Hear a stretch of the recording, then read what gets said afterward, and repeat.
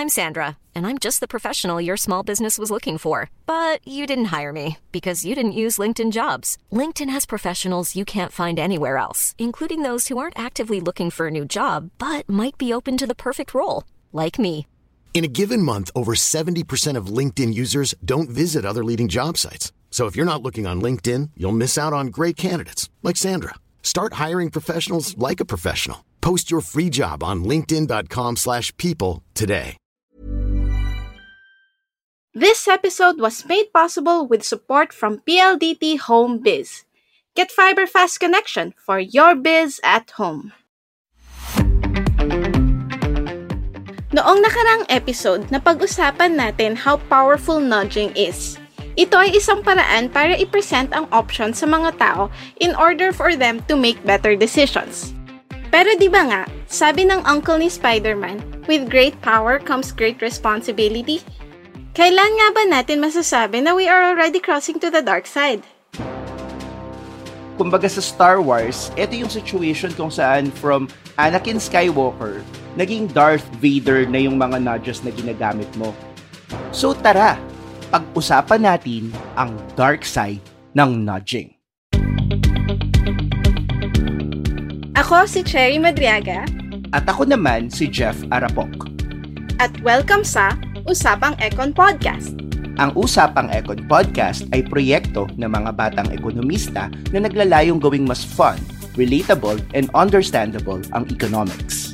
Powered by Puma Podcast.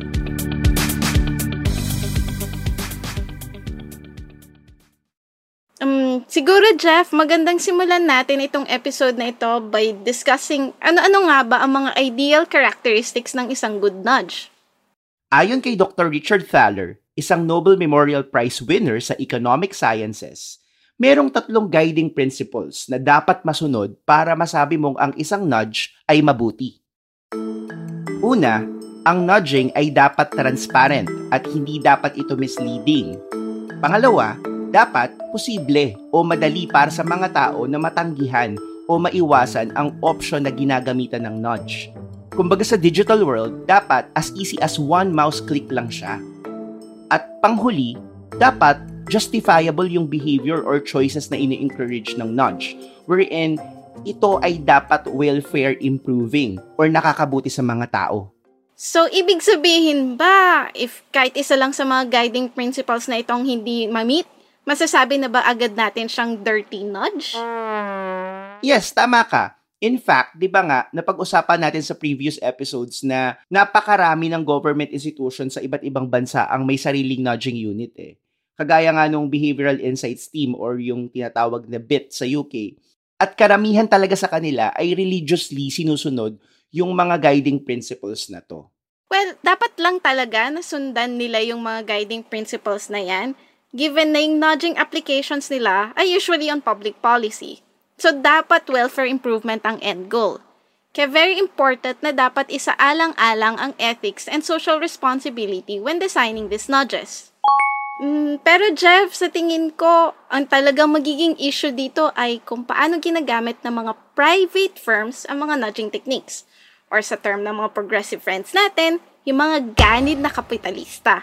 Oo. Nako, naalala ko na naman yung interview natin with Carol De Leon, yung owner ng Angkan. Ang Angkan ay isang social enterprise na nagbebenta ng mga handbag, shoes, accessories na ginagawa ng iba't ibang IP communities. Di ba dati siyang product development specialist at designer, tapos dinivulge niya sa atin yung mga dirty nudges na ginagawa nila sa clothing industry. Pakinggan ang aming panayam sa kanya. In America, it was all about profit. You know, like in America, all the tactics that they have, you know, things like buy now, pay later, all of that stuff is like you're tapping in on people that actually cannot afford. And then you put them in debt, you know, that kind of thing that subtly is like not cool. You know, it's subtly not cool to do that. And there's needs to be consciousness, I believe, on every level, whether you're the manufacturer, you own the brand, and then you're also the consumer. You have to have this common consciousness so that it's a little bit more even and equal and fair for the economy, and you take care of your whole angkan, you know, you take care of everybody, not just profit for a company.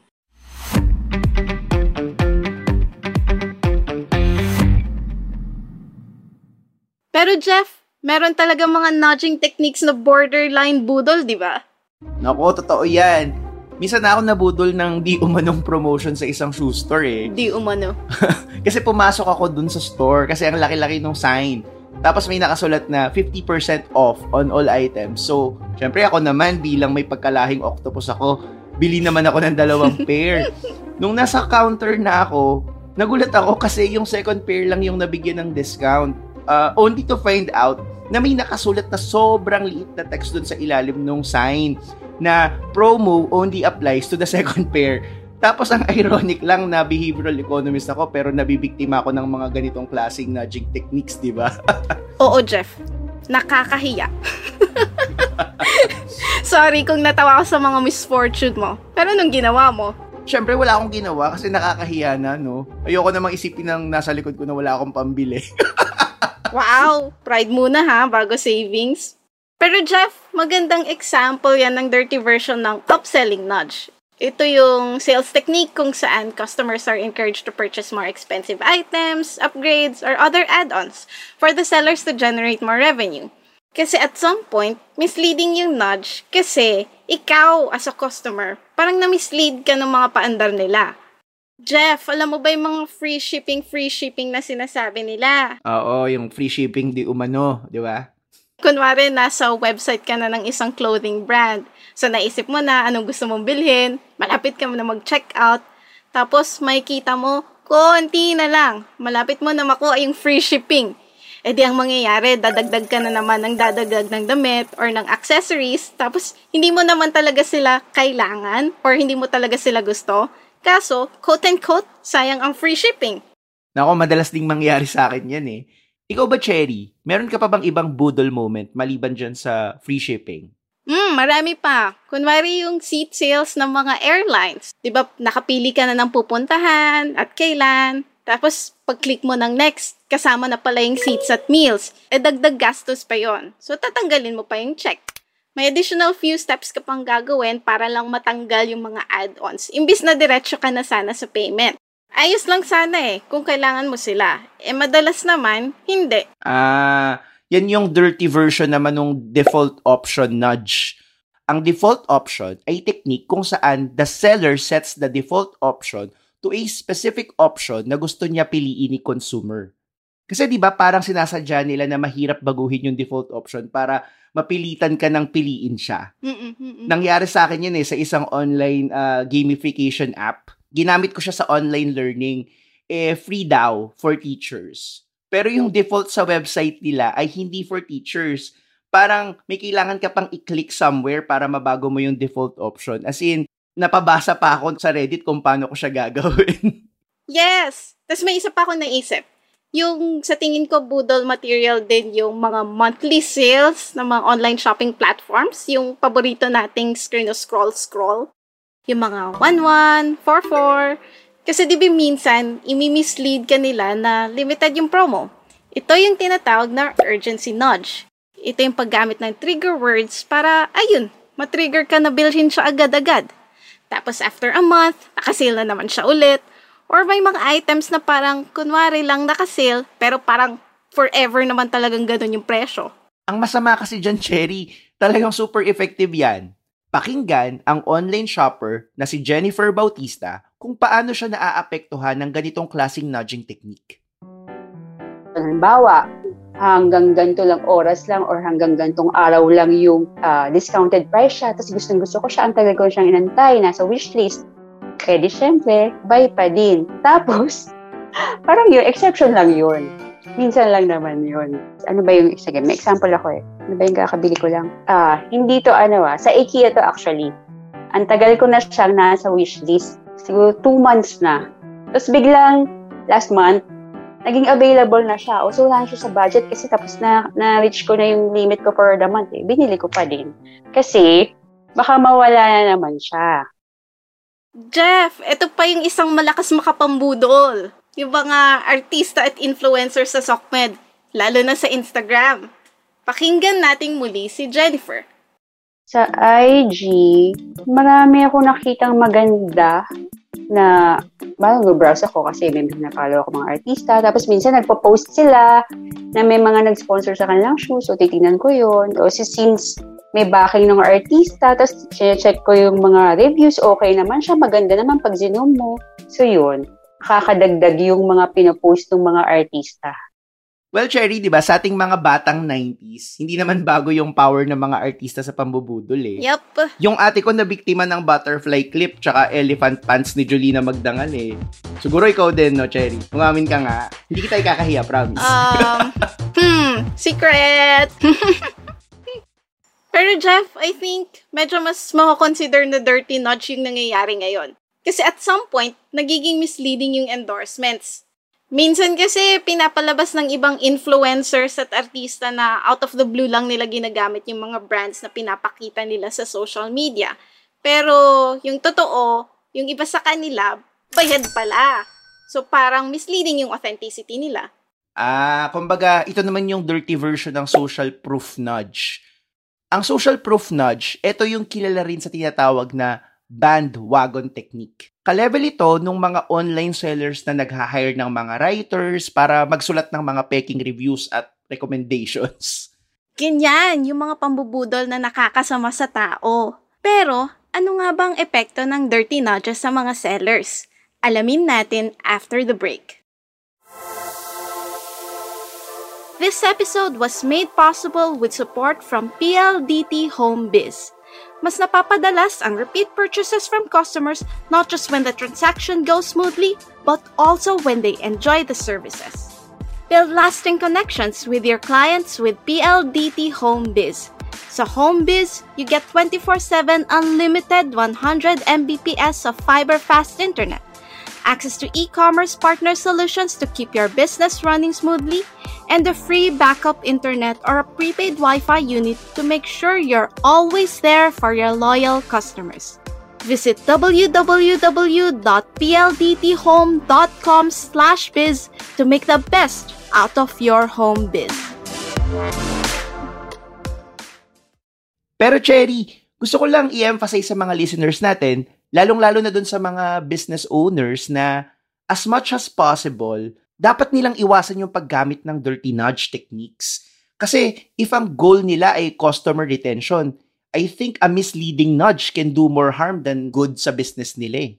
Totoo. Di ba wala ka nang aasahang repeat purchase dun sa customer kung nabigyan mo siya ng hindi magandang shopping experience dahil sa dirty nudges? Kunwari, napabili ka nga ng ine-endorse ng isang artista, like clothes or shoes. Tapos, nung nakuha mo na yung product, hindi pala maganda yung quality, madali palang masira. Eh di hindi ka na ulit bibili doon, so talo rin ang seller. Totoo ka dyan. At saka, hindi rin magandang practice na parang designed ang marketing techniques mo para makapambudol, di ba? I mean, in this economy, tapos mambubudol ka pa. Although, Jeff, baka nakakalimutan mo yung interview natin kay Jennifer at ang mga wais na shopping techniques niya. I make sure talaga na mabusisi ako eh. Oo, bihira sa akin mangyari yung, ito pala yung itsura niya pagdating. Yun, sobra kong binabasa talaga yung mga reviews. Yung mga site na pinupuntahan ko din naman, yung traffic niya, marami namang pumupunta. Kaya yung mga reviews, madadami. Halimbawa, bihira ako bumili ng may product, tapos parang 10 lang yung review. Tapos, mataas yung rating. Pero nagdududa ako, 10 lang sila eh, tas ang taas. Baka hindi getong kaano. So, dinilihan ko na yung kami ng mga reviews. Pag hundreds, medyo naniniwala ako dun pag gano'n.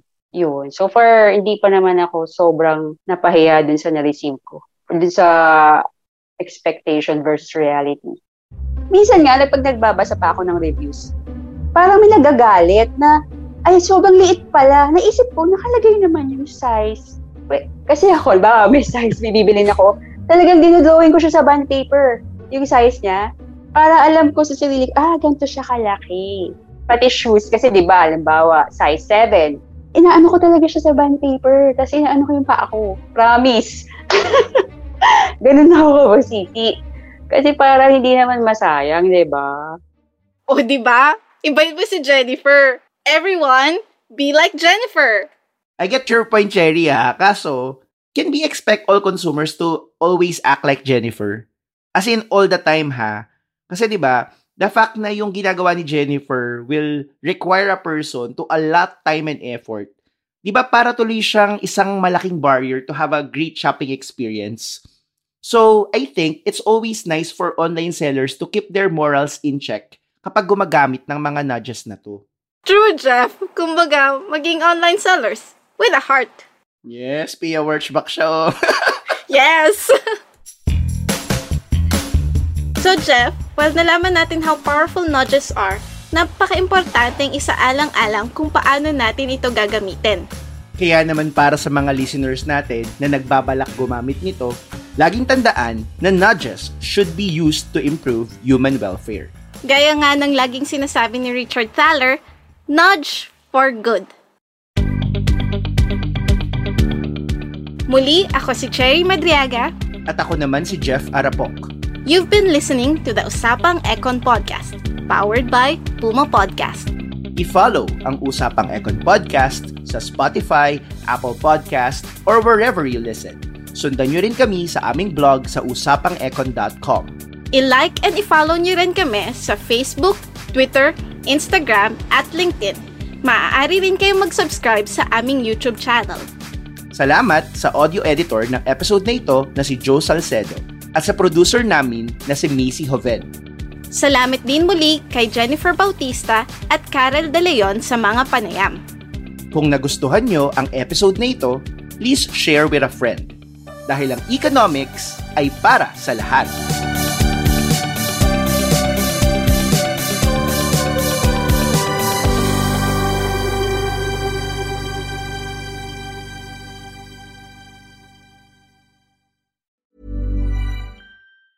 Planning for your next trip? Elevate your travel style with Quince. Quince has all the jet-setting essentials you'll want for your next getaway, like European linen, premium luggage options, buttery soft Italian leather bags, and so much more. And it's all priced at 50 to 80% less than similar brands. Plus, Quince only works with factories that use safe and ethical manufacturing practices. Pack your bags with high-quality essentials you'll be wearing for vacations to come with Quince. Go to quince.com/trip for free shipping and 365-day returns.